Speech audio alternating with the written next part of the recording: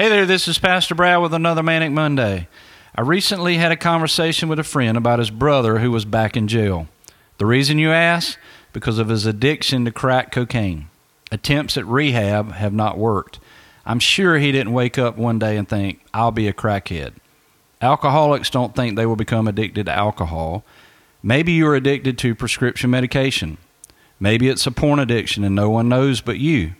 These things can and will control your life. In fact, they will ruin your life eventually. Do you want to be free from the addiction?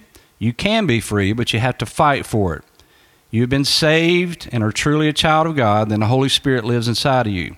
The Holy Spirit is your power, but you have to submit your will to His will. Once you do that, things will begin to change for the better.